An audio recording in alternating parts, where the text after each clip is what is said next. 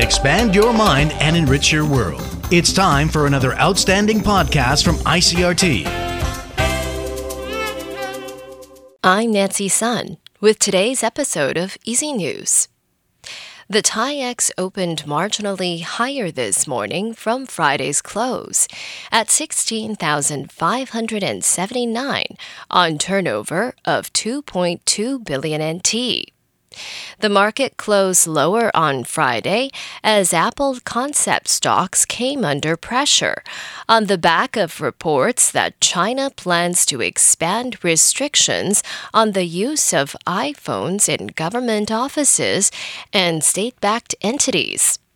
And while the bellwether electronics sector led the downturn, buying in the financial sector helped the local main board offset the impact of escalating trade tensions between the United States and China. Kee Tai Properties and the Taipei City government have reached an initial agreement to help people affected by the partial collapse of a building in the city's Dazhi neighborhood.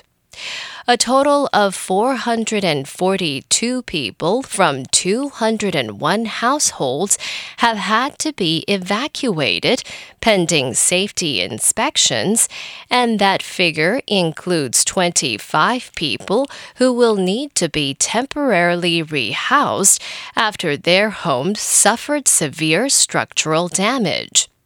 News of the agreement comes after Kee Tai Properties CEO Feng Hsien-mien had been facing criticism for his failure to make any public statement since the incident occurred last Friday. Kee Tai has agreed to create a 100 million NT fund for the purposes of disaster relief and to cover the cost of building restoration and temporarily resettling displaced residents. The company has also promised to fully cooperate in the reconstruction of the damaged buildings, regardless of whether the work is carried out by Kee Tai or Taipei's Urban Regeneration Office. Director Lee Hong-chi's debut movie, Love is a Gun, has been awarded the prize for Best First Feature at the Venice International Film Festival. The award makes Lee the first Taiwanese director to score a win in the debut category at the annual film festival. Lee was also the scriptwriter and lead actor in the movie that tells the story of a young man who, upon being released from prison, discovers that he cannot escape his past. It's the first time a Taiwanese film has won an award at the Venice International Film Festival since 2013. Turning now to international news, U.S. President Joe Biden, visiting Vietnam, is praising the newly enhanced relationship between the two countries once at war. AP correspondent Jackie Quinn reports. In his first visit to Hanoi, President Biden says the U.S. has been elevated in status by Vietnam to the level of comprehensive strategic partner. From conflict to normalization. This is a new elevated status that will be a force for prosperity and security. Biden says he hopes more progress can be made on climate, the economy, and other issues. Having just wrapped up the G20 summit in India, a reporter asked if Biden's focus on deepening ties with Indo-Pacific leaders is aimed at limiting China's influence in the region. It's not about containing China.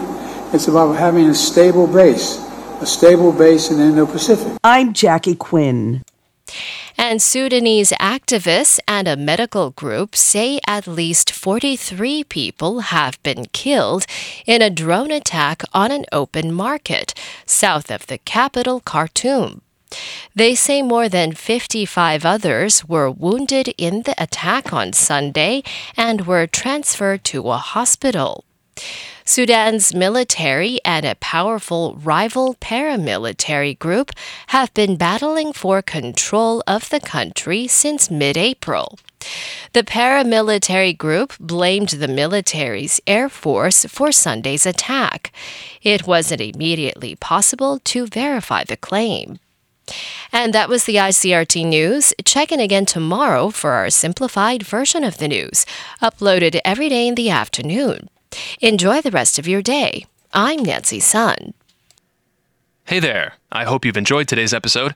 If you'd like to hear more from I.C.R.T., you can check out our other podcasts. We've got Taiwan Talk, where we chat with a new guest every Monday, Taiwan This Week, a roundup of the news in Taiwan every Friday, and English in the News, for useful English expressions explained in Chinese. For some lighter news in both English and Chinese, check out News Bites and News for Kids. And if you enjoy them, tell a friend. Thanks for listening.